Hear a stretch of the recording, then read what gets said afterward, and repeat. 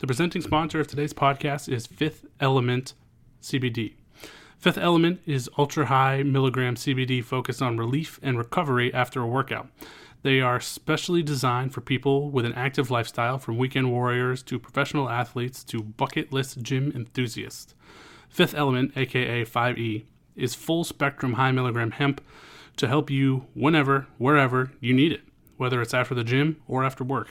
Get yours today to feel better tomorrow by visiting 5ehemp.com and use the promo code MONSTER for 50% off. Yes, you heard that right. 50% off. Half off. That's 5ehemp.com and use the code MONSTER. Go to 5ehemp and get 50% off. That's the number 5, the letter E, hemp.com.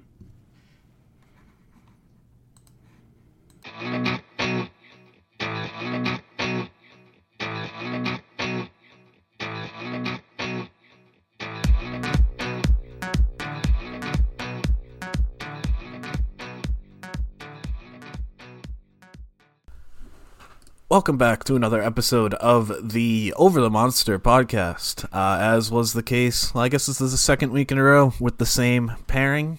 We got me, I am Matt Collins, hosting today, and I am joined once again by Brian Joyner.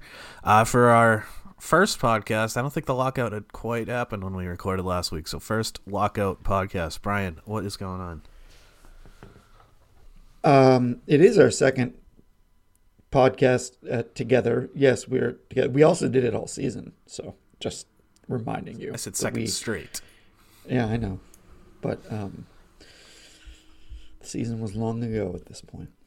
Yes, it feels like forever ago. And right now, baseball is not even a thing. If you go on MLB.com, you won't even see current baseball players because there are none. Lockout reasons. Yes, they don't exist anymore. The pictures are all silhouettes. You've seen that. You don't need me to explain that to you. And if you haven't, who really cares? But yeah, so right before the lockout started, the Red Sox did make some moves. Nothing major splash, but some interesting moves, and one extremely surprising move, at least from my perspective. It was the last one, literally minutes before the lockout officially got underway. The Red Sox squeezed a trade in there, sending Hunter Renfroe to the Brewers for Jackie Bradley Jr. plus a couple of prospects. Alex, realizing now I've never actually heard his name, Benelis. I don't know if that's how you say it, but that's how I'm going to say it before I look it up. And also David Hamilton, a couple of solid prospects, not elite.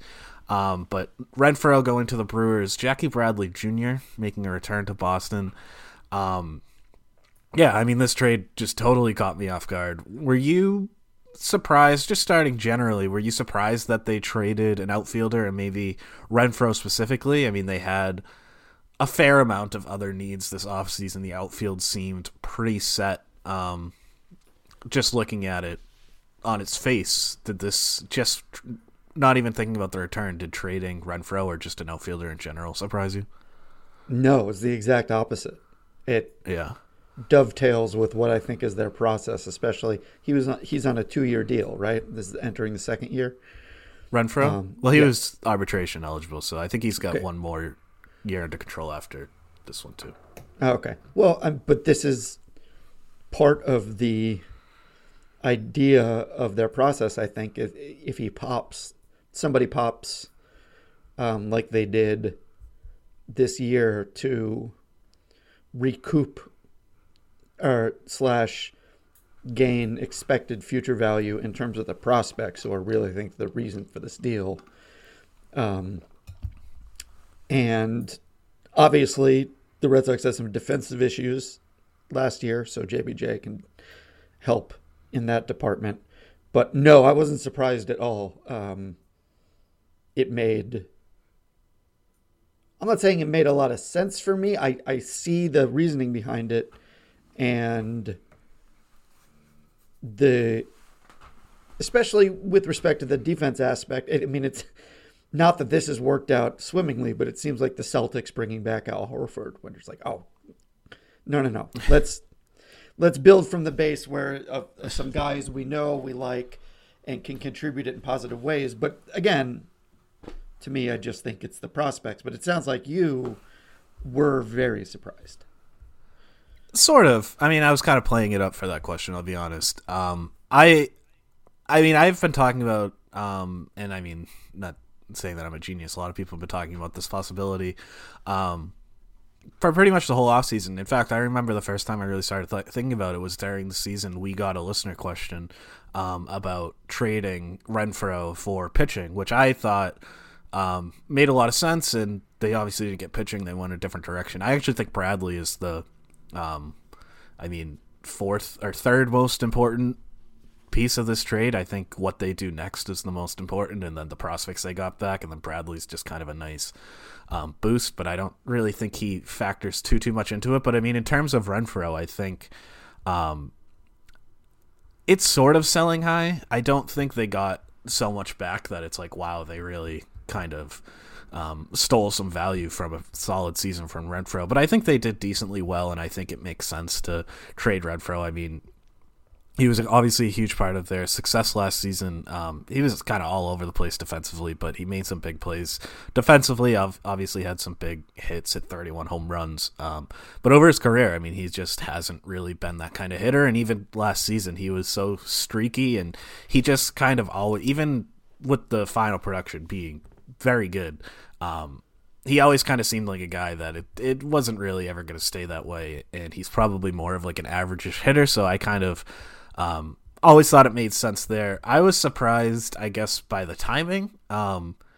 This came out of nowhere. I mean, we hadn't even really heard anything, any whispers of them even considering a trade like this, trading one of their outfielders. It kind of came out of nowhere. Jackie Bradley Jr. being involved was like a legitimate holy shit moment for me. I was totally caught off guard. I was just about to fall asleep, and that woke me right up. So I was surprised by the timing more than anything, but the idea of trading an outfielder with some of the other outfielders available, who we'll get to in a little bit, that makes a lot of sense. But sticking with Renfroe, and I kind of alluded to this and where I'm on this, but I mean, do you see this as selling high, or do you think the Renfroe that we saw last year is indicative of a guy that we could see in his career moving forward? Obviously not with the Red Sox anymore, but I mean, you could see it again. It's possible. But I think that you made this point during the season, and you just made it now, that his defense, the things he did were very flashy and good, but it was actually all over the place. And when he wasn't throwing out runners, he didn't grade particularly well. So that plus 31 homers, I don't know if I ever mentioned it, but even when we talked at the trade deadline, when he sort of had a little value spike, wouldn't have surprised me if they dealt him. So, as I said last time we talked, and as I'll say this time, these all just feel like process deals to me. What they do to fill it, I think as you alluded to, and what they do in the free agent market, if and when that ever begins again, is far more illuminating of how they expect to compete than I think this is, because this seems to be more of this is clearly a depth deal for them, and depth in prospects and depth in the outfield, defense specifically.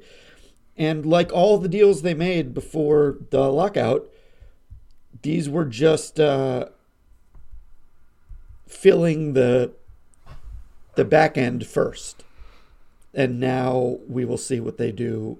I mean, we might see what they do to fill in the front end. But we will talk about Paxton and Rich Hill, obviously. But again, all these deals to me, and the Renfroe deal falls into this category, just seem to be all part of the same process where the names kind of don't matter, frankly. But long answer short, sure, Renfroe could do this again, but he could very easily not do it again. So I don't think that they'll be kicking themselves if he goes out there and repeats the season, is another way to say it. Yeah, I agree. I mean, I think there's certainly reasonable risk that he made real strides at the plate last year, and that's. But I think you're right. I mean, they're factoring that in, and to me, I mean, this move in a vacuum. I mean, just looking at this move specifically is buying prospects more than anything. Bradley's contract is not great. He has a option. I forget what the buyout is, but his luxury tax hit for this year is $12 million, and he was literally the worst hitter in baseball last season. It wasn't just, I mean, people complained about his offense when he was in Boston, but he was always just kind of a fine hitter, especially considering his defense. But he was legitimately terrible for the Brewers last year. He had a 35 WRC plus, hit 163, 236, 261, struck out 31% of the time. I mean, he was bad any way you slice it. So I think, to your point about depth, I think Bradley makes a lot of sense as the fourth outfielder. But I think this was more taking on. They actually took on money this year. Renfroe was the other part of Renfroe we didn't mention. He was due for a decent raise in arbitration. So when this trade first came down, it was reasonable to think they're trying to shed salary and play the cheap card and all that. But they actually did take on money here to get a couple of prospects, and it's worth just mentioning these prospects very quickly. Alex Pinellas is probably the bigger get. He was a 2021 draftee, looked good in his pro debut, played most of his season in A-ball, hit 314, 379, 636. He's a big power hitter, makes a decent amount of contact, although I don't think he's going to be a super contact hitter. I think it's mostly going to be power, and it's all going to come down to the power because he plays third base now, may have to play first base or DH down the road. Not really clear he's going to be able to stick at third base, but if the power plays up to its potential and the offense overall, he can stick at first base. David Hamilton's probably a little bit of a safer guy, 2019 draft pick, split last year between high A and double A. Solid offense. He's got a good approach at the plate. Not a ton of power, but he can play defense up the middle, shortstop, very fast. So, I mean, I think these guys are probably in just ballparking it in terms of Red Sox prospect rankings. They're probably in the 11 to like 25 range. So good prospects, but not elite. Just thinking about that, is that a good enough prospect haul to justify bringing on a little bit of extra money and Jackie Bradley Jr., whatever your idea of Jackie Bradley Jr. might be? Yes, because, I mean, I think that, hold on. When I say yes, what I mean is thinking as High on Blue must be thinking yes, because the potential value of Pinellas is more than worth it, especially if you just repeat this sort of thing over and over. Obviously, the whole point is to have as many bites at the apple when it comes to top prospects. For what it's worth, Pinellas is now 16th on MLB Pipeline's list of Red Sox prospects, and Hamilton isn't in the top 30. I bet Hamilton will be by the time they re-rank, but yeah, that sounds about right. Yeah, and look, Pinellas is in A-ball, so it's, it can go a lot of different ways, but I think that he is definitely the key to the deal. I don't think that they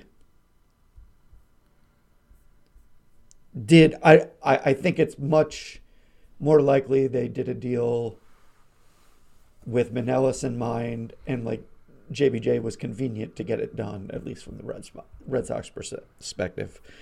But look, I bet that they were shopping Renfroe all over the place for the reasons that I alluded to. And look, I think the Brewers want to compete. It's a good deal for them. I think it's a good deal for both sides, because I also think that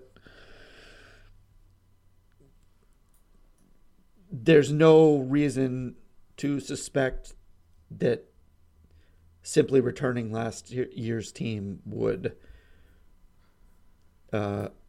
ensure anything like the finish they had, which I think was very positive. I think that this is still the middle / 3/4 of the way through the process, and the important thing to the ownership group, into Bloom, etc., is to get it to the point where the depth is sufficient that we wouldn't even blink an eye at a deal like this. And I think that Renfroe seems like a big part of last year's team, but he played for the Sox for 1 year, and he had a good year. The Sox want to be good to great in the next 2, 3, 5 years, and whatever they still have to do toward that end, they're going to do. And I think that and all the contracts they've signed or did sign before the lockout all head in the same direction. Yeah, I mean, I think that sounds right. I don't know. I mean, it all really just comes down to what the next shoe to drop is.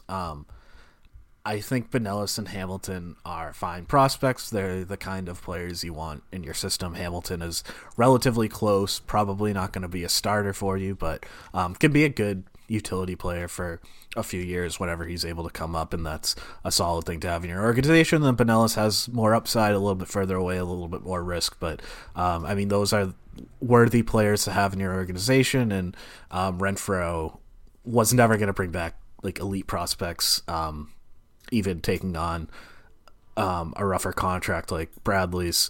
But I mean, I think, like I said, it depends on what the next shoe to drop is. I would have preferred trading him for pitching if they're not going to sign a big outfielder to replace him. But obviously, we don't even know what was out there for pitching. Maybe there was no good pitching that there was to be had for Renfroe, and prospects was the only direction. But I think it really does come down to whether or not, or whatever their plan is in the outfield. And I mean, to me, the worst case scenario would be Bradley penciled in as a starter, and if the season started today, obviously there's not even a players don't exist on MLB.com once again, so the season isn't starting today. But right now, Bradley would be penciled in, I think, to one of your starting outfield spots. Do you think there's any chance that when we actually get into the season that Jackie Bradley is a starter or anything close to it?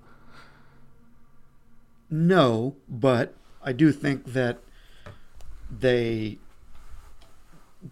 by saying he wouldn't be a starter, he's still going to start a bunch. And if there was a righty on the mound opening day, Fenway, I could see it happening. Just, Alex Cora likes his boys. But I do not expect that to come to pass. He's, as you said, he was the worst hitter in baseball last year. So it seems a little suboptimal to pencil him in. Yeah, I can't imagine. That was like one of the biggest reactions I saw pretty quickly after this trade, was people complaining about Bradley being a starter. I just can't see it. I can definitely see him being a fourth outfielder. Like you said, I can see him getting some starts against right-handed batters. If he starts to show through the first 6 weeks or so of the season that he's bounced back at the plate and he's like a league average hitter again, then I could see him starting more often, and maybe Kike Hernandez moving into second base a little more often. Obviously, again, depends on what they do there, and we'll have a little bit more on that later too. But I mean, I have to imagine this trade just feels like it sets up something of a splash to some degree in the outfield, and there are some interesting corner outfielders available. The Red Sox can go with a left fielder if they want to put Alex Verdugo in right and Hernandez in center, and then sign a new left fielder. That is a viable option, and there are some interesting names out there. Is there one person who sticks out, one free agent that sticks out to you? I guess it could be a trade target too, that you would choose to fill that hole in the outfield. Well, I think that the elephant in the room here is Seiya Suzuki, who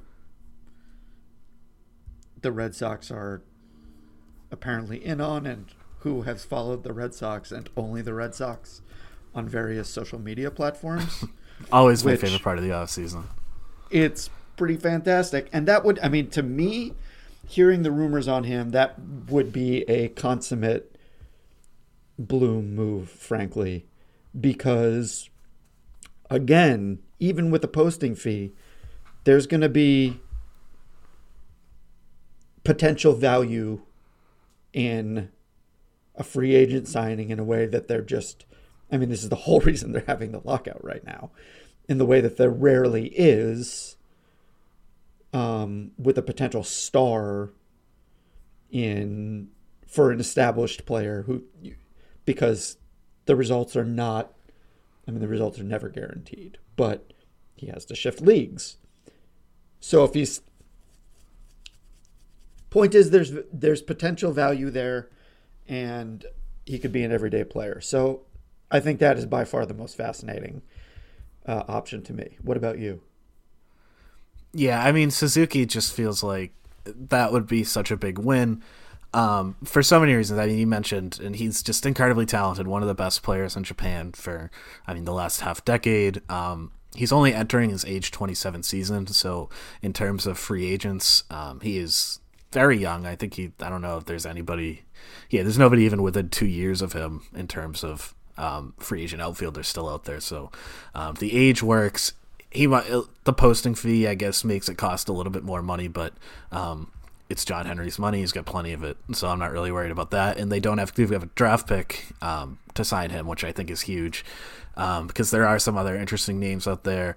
Nick Castellanos probably being chief among them, who does have a qualifying offer attached. He would cost a free agent. And we did get a question about Suzuki just in terms of what his status is at in terms of posting. Somebody, Dylan Hawley asked if he can still sign during the lockout since he's not technically a current MLB player. He cannot sign right now because when he did sign, he would be on the 40-man, and you're not allowed to make 40-man moves right now. But his posting was frozen, so I forget how far along he was in his posting, but however long he had left, something like 20 days, that'll carry over to whenever the lockout's over. So I do think he makes a lot of sense. I assume there's going to be a decent amount of competition for him, so I don't know that it's a foregone conclusion or anything, but that if they were able to sign Suzuki, that would make the Renfroe trade, in hindsight, to me, just an A+. They got a couple of solid prospects, got a fourth outfielder, and then were able to open up a spot for somebody like Suzuki. I do think Kyle Schwarber is another viable option here. I know Chaim Bloom mentioned that he wanted a right-handed bat. I think Schwarber is the kind of hitter who can sort of transcend that need, and he obviously has connection with the coaching staff and the players in the front office and the town and all that. So I think Schwarber makes sense, and I think Castellanos makes sense too. But to me, Suzuki is just a slam dunk. I think he's a great gambit, and yeah, he's 27. He's entering his prime. It would be a good get. But so I think Castellanos would make a lot of sense, and I think he would just eat. I just think he would absolutely tear up the left field wall. And of course, the memes. The memes are just gonna, he's never gonna get away from them, but at least we could have some ownership over them. But Schwarber, we'll see. I tend to take Bloom at his word when he says he's looking for a right-handed bat, but we'll see. I could see them signing another right-handed bat that's not as expensive. Kevin Pillar, I don't know who else is even out there.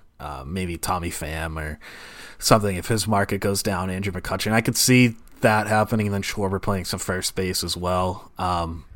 So I think if they were to sign Schwarber, there would be another lesser right-handed bat coming in. But I think you're probably right that they would look more at that. I think Chris Bryant is also interesting too. I totally do not expect that to happen, but he's been connected to the Red Sox a few times earlier in his career. He can play all three outfield spots if you really need him to, but he's solid in the corners, and he can also play third base down the road. If you're looking to move Rafael Devers maybe next year, you can move Bryant back into the infield to play third base. He doesn't have draft pick compensation attached to him because he was traded in the middle of last season. So again, I don't really think that that's a realistic option. It just hasn't really seemed like the Red Sox have had any interest there, and I don't know if Bryant has any interest, but I think that that's an under the radar move that could make sense with the roster. When you said Kevin Pillar and then Tommy Pham, I did the meme where the woman has the ugly face and then has her eyes up in the next one. I was like, I made a face for Kevin Pillar. Ooh, Tommy Pham. Well, I was looking for somebody kind of in the middle of them in terms of talent, but there really isn't a right-handed option. I guess McCutchen would sort of be the middle guy there, but he's too cool to play for the Red Sox. Sorry, Red Sox fans. Yeah, I think you're probably right. All right, we had another listener question, sort of about the outfield from Floyd. Floyd wants to know why you don't just pencil in Jarren Duran as Renfroe's replacement. He says he could be a future All-Star for years to come. Well, I mean, he could be. I think we're about to have a complete reversal of the Jarren Duran hype machine, and probably somewhat of a reversal in the results. I think that by the end of next year, Duran will probably be in the rotation. But I think that starting out, seems to be conventional wisdom that he is not likely to be one of the starters. And I think that probably won't even be in the majors. Right. And I think what we can infer from that is they don't think he's ready. So in light of last year's performance. And look, we talked about this, that like with virtually every young hitter, even the absolute, in the last 2 or 3 years, even the absolute cream of the crop, it's taken them a while to get going. Now, Wander Franco is kind of an exception, but he's an exception to pretty much every rule. He struggled a little bit to start. Not he struggled necessarily a little as much as Duran, but yeah, a little bit. Like relatively speaking, Andrew Vaughn is a player who's like, he's a great hitter, or was in college, and he seems to have picked it up. But it took him like a year, I think, to Kelnick too. He has he put it together? Well, yeah, I guess I was just thinking about the first part of that, not put it together. Yeah. Well, the thing about Kelnick is like Duran has shown power, and we would like him to have power, but at least Kelnick, when he does hit it, it goes a long way. So, but the point stands that even among the cream of the crop of minor league hitters, the adjustment period is difficult. I mean, look, part of it is these pitchers are all throwing 100, and then working off that. So I get it. I have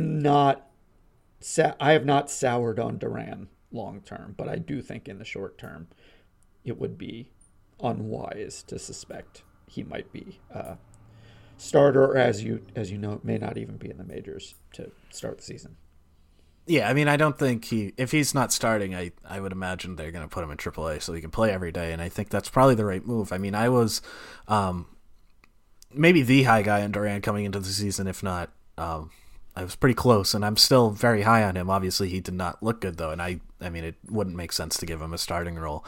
I mean, I think the plan for him is just if he hits well in the minors, he'll come back up and start getting some playing time, and if he proves it, then, I mean, that's the beauty of having Kike Hernandez and his versatility. You can move, Duran really forces the issue, you can move Hernandez into second base, where, unless they make another move, they still have Christian Arroyo, who is a replaceable player, and then you can play Duran as much as you want. So, I mean, there is a path for him to earn his playing time, but it's not going to be handed to him, and it shouldn't be. I mean, you mentioned how hard that jump is from AAA to the majors right now, and but it's still not a guarantee that he's going to be able to make that jump. So as high as I am on him, you gotta see it, and he's going to have to earn it. So I think it would be a mistake for him to be a starter to start the year, and I would be totally shocked if that happened unless there were like 4 injuries in spring training.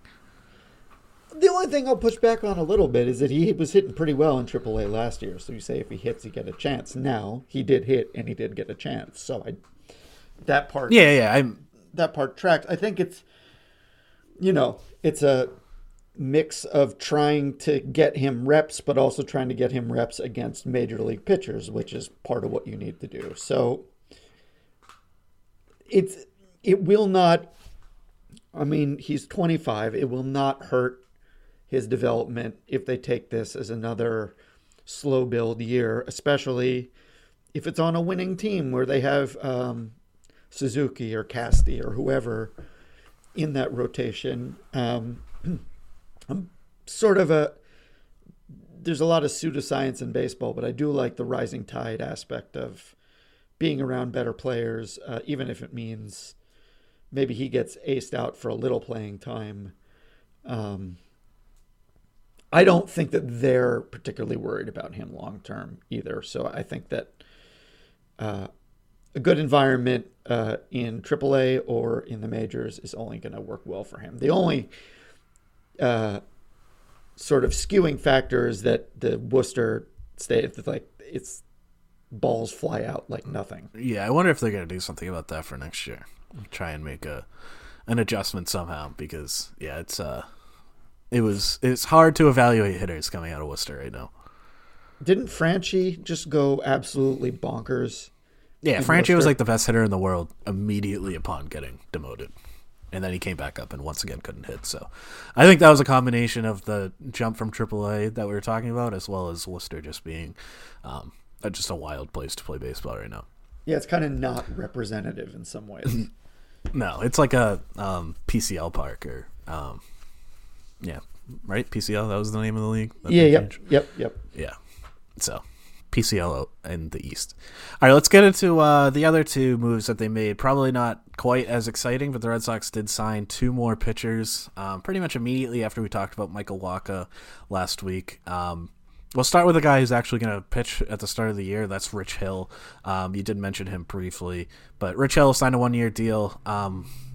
I forget what it is. I think Alex Pierce said this is the 7th time he signed a free agent contract with the Red Sox in his career, which is just absolutely wild. Rich Hill going to be in his age 42 season next year. Did have a pretty solid year last season with the Rays and then the Mets. He made 31 starts plus a relief appearance. It's the first time he started 30 games since 2007. 3.86 ERA, 4.34 FIP. Not the best numbers, but certainly numbers that you can live with. And it kind of fits the mold that you were talking about last week, a veteran on a cheaper deal.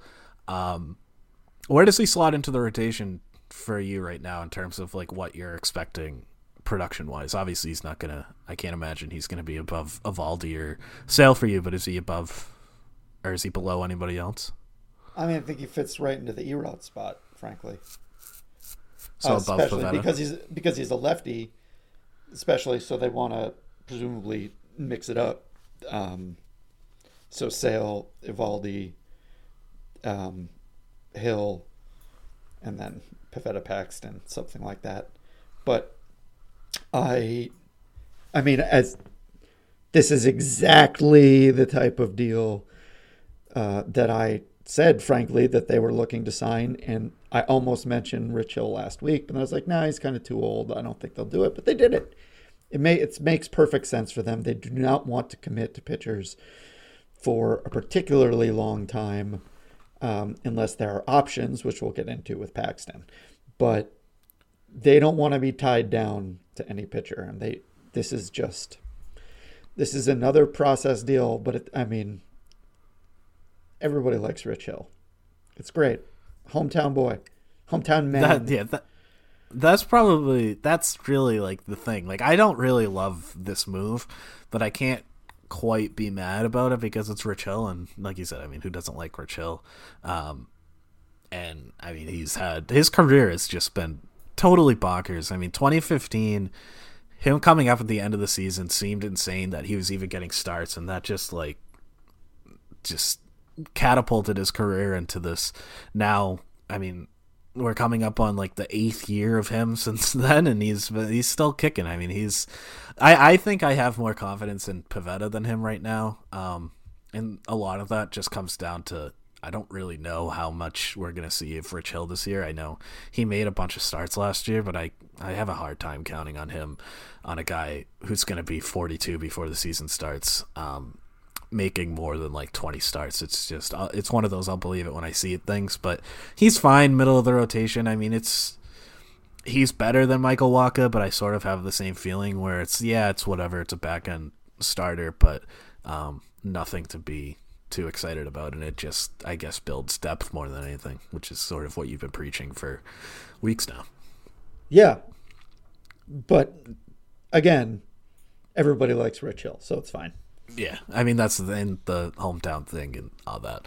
All right, the other one is James Paxton, who, I mean, this was just a strange contract. This was, if you want to talk about creativity, creativity doesn't always mean good. I don't know that I like how convoluted this deal is, but it is certainly creative. It's not a contract that we see all the time. So James Paxton is not going to pitch for the first half of the season at least. He underwent Tommy John early last season. He threw an inning and a third with the Mariners last year before he got shut down for the year.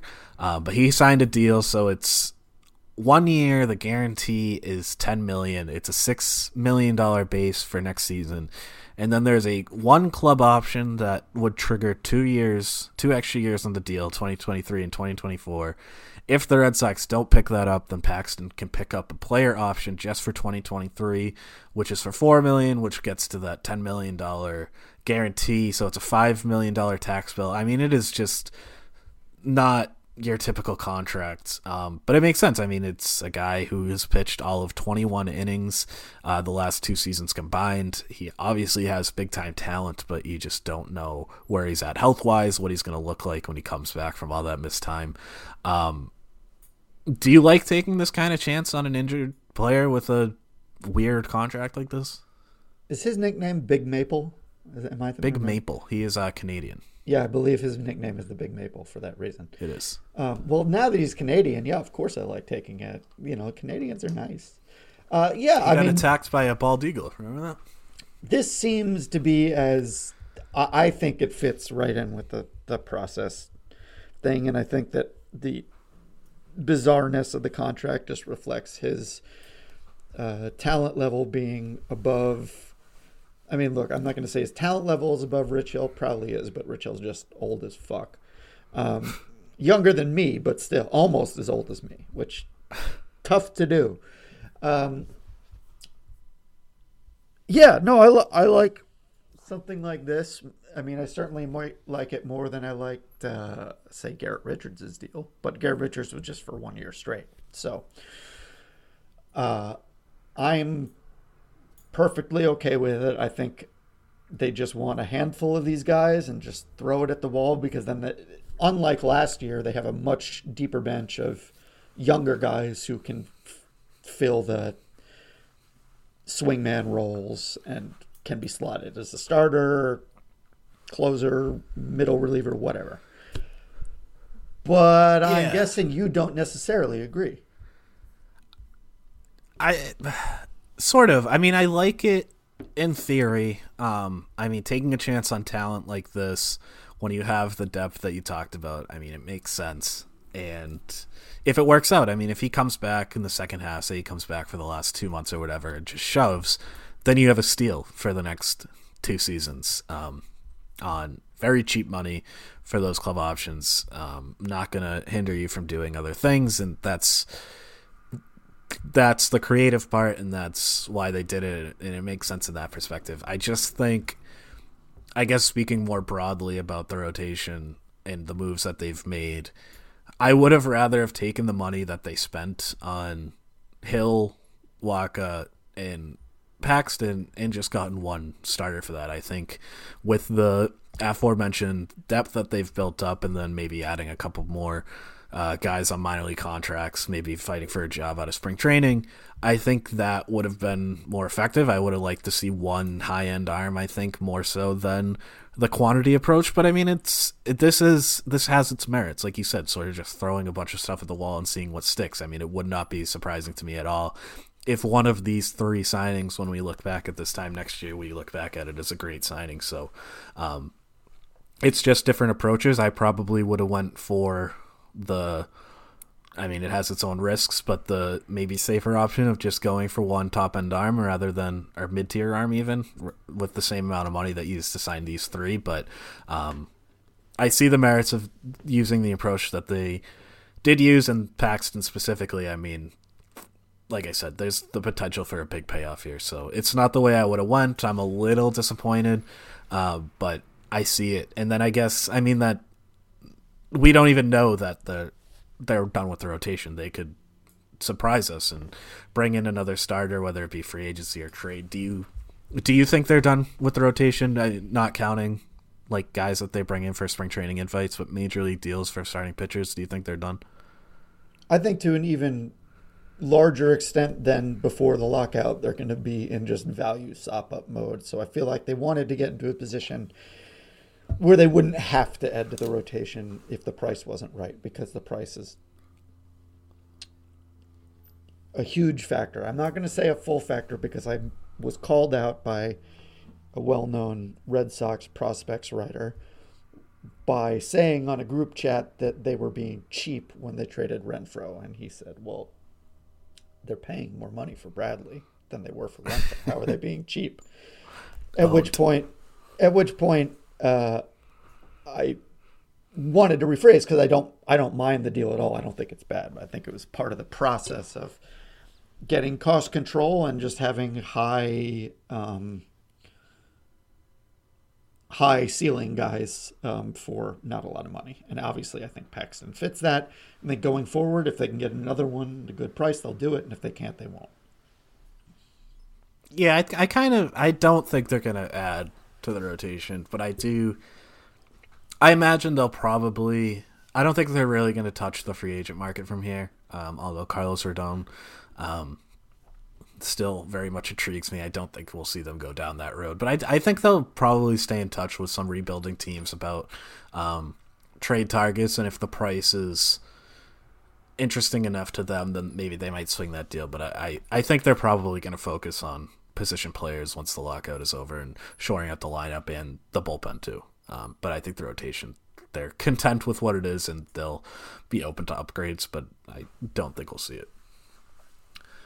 All right, speaking of position players, one last thing before we get into listener questions. There was a report from John Heyman saying that the Red Sox before the lockout were one of 3 teams showing interest in Trevor Story.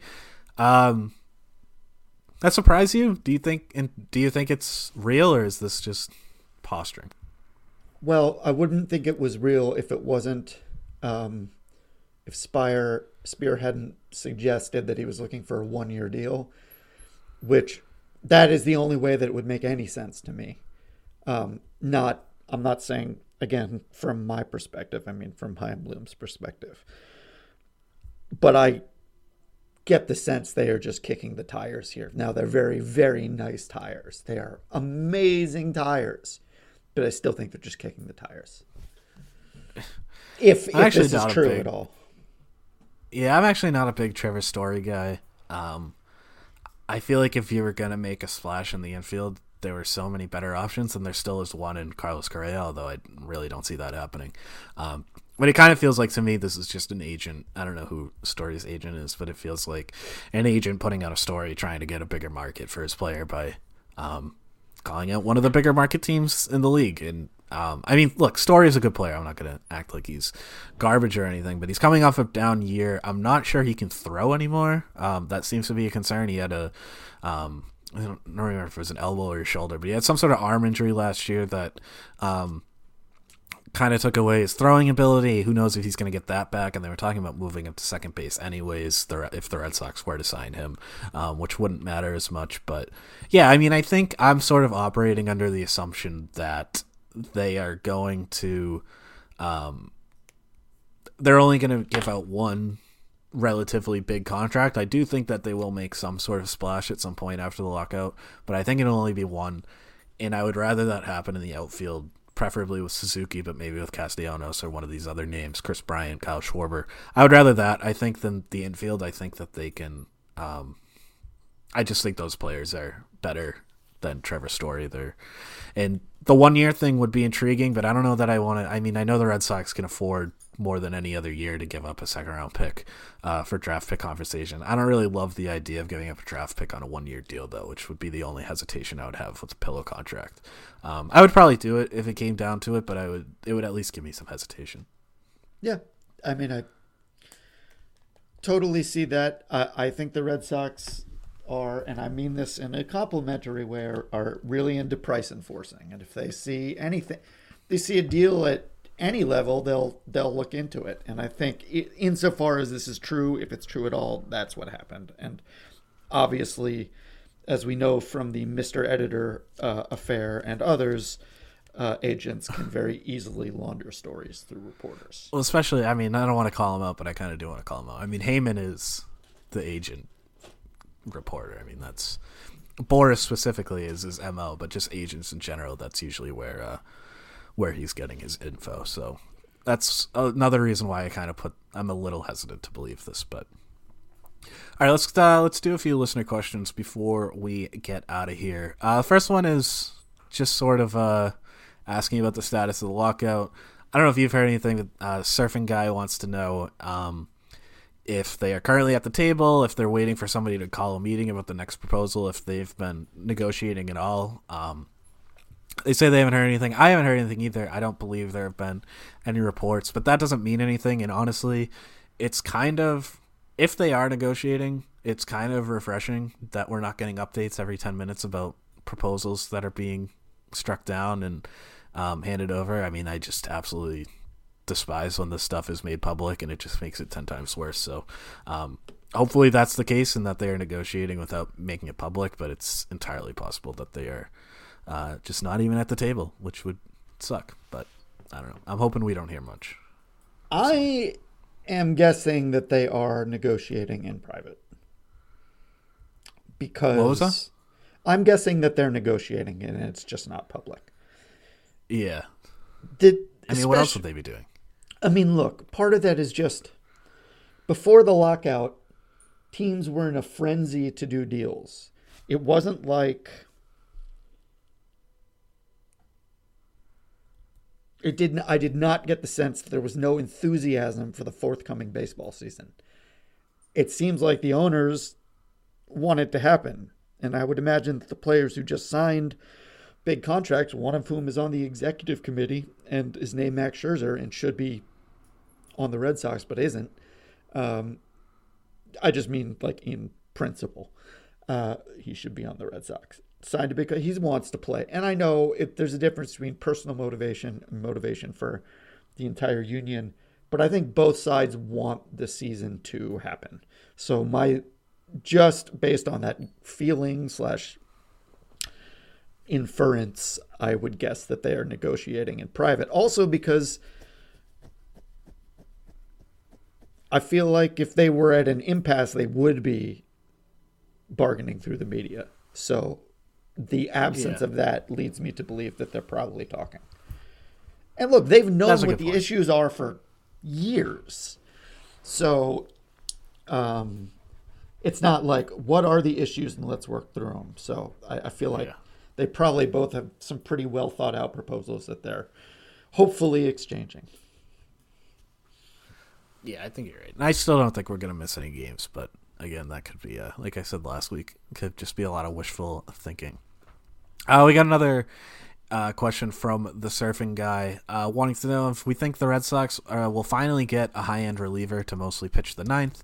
Not saying they'll go after someone like Kenley Jansen, but somebody with proven closing experience, or do they just think that Barnes is still the answer?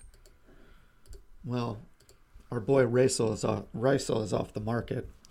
So yeah, that was a bummer. That was a bummer. So, as you said, you sort of suspect Canley to go back. I don't know. I really don't know. This is where, if they were going to ever spend, and I said this last week, the price to spend on a reliever is so much lower. I think it is, at least, than other positions. That this is where I would want them to just hammer one really good reliever. But the answer is I don't know. I just don't. Especially, I don't think there's really options out there. I mean, that's the problem for me. I mean, if we think that Jansen's probably going back to the Dodgers, which I do, he's really it. I mean, there's no, in terms of free agents at least. I mean, maybe they make a trade for like Josh Hader or whatever, but I don't really see that happening. So, I mean, I think Ryan Tepera is the guy that I've been kind of looking at, and he doesn't have that closer experience or whatever, but he's been really good for a couple years in a row.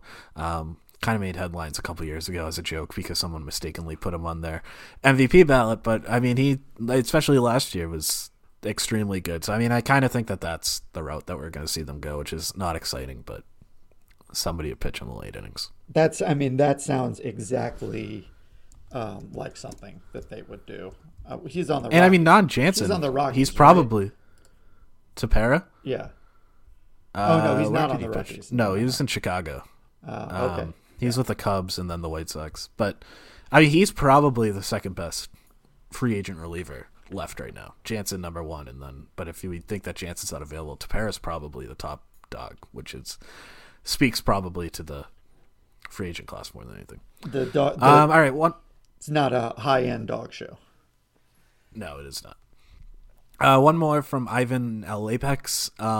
Which salary would you feel better taking if it gets you a stud at a cheaper prospect price? So he throws out Elvis Andrus, who has 1 year and $15 million left, and Frankie Montas from the A's for Bobby Dahlbeck, Jay Grew, and Jeter Downs, or Madison Bumgarner, who has 3 years and $60 million left to go along with Ketel Marte for Jay Grew, Connor Seabold, and Matthew Lugo. This is quite. In general, I see these questions and I think, well, this is just a whole bunch of made up nonsense. Why should I even choose? But I actually love the choice here, just theoretically, and ask myself, what do I think I think the Red Sox, even though they'd be giving up considerably less for the Bumgarner and Marte is a very good deal. I think I'd prefer the first one just because Montes is better, I think. I also don't know if I trust Madison Bumgarner pitching in Fenway Park. Yeah. I totally don't want anything to do with Bumgarner for 3 years. I'm with you. I'd go with the first one. And also because, you're getting... Both of them, you're getting an infielder and a starting pitcher. I'll take the better starting pitcher who's controlled for a few years. Red Sox legend younger, Frankie in Montas. His prime. Yeah, former Red Sox prospect Frankie Montas. That one just makes more sense to me. I know you're giving up a lot more in prospects there, and I don't even know if you would have to give up that much. But Andrus is only 1 year, and he's fine. Everybody loved Jose Iglesias. Andrus doesn't have that Red Sox connection, but he's another very good defensive infielder who can't hit it all. Iglesias hit with the Red Sox, but generally. I would go with the first one, maybe tweak the prospect package a bit, but in terms of Andrus and Bumgarner, give me Andrus 100% of the time, which is weird to say. All right, that is going to do it for this one. Thank you guys for listening. If you enjoyed today's show, please subscribe wherever you listen to podcasts and leave us a rating and a review if applicable. You can follow us on Twitter. I run the Over the Monster account at Over the Monster. Brian is at Brian Joyner. Brian with a Y, Joyner with an I. And you can find all of our writing at overthemonster.com. And we will be back with you. I don't know if we'll be back next week because of the lockout, but we'll be back at some point. So we'll see you then.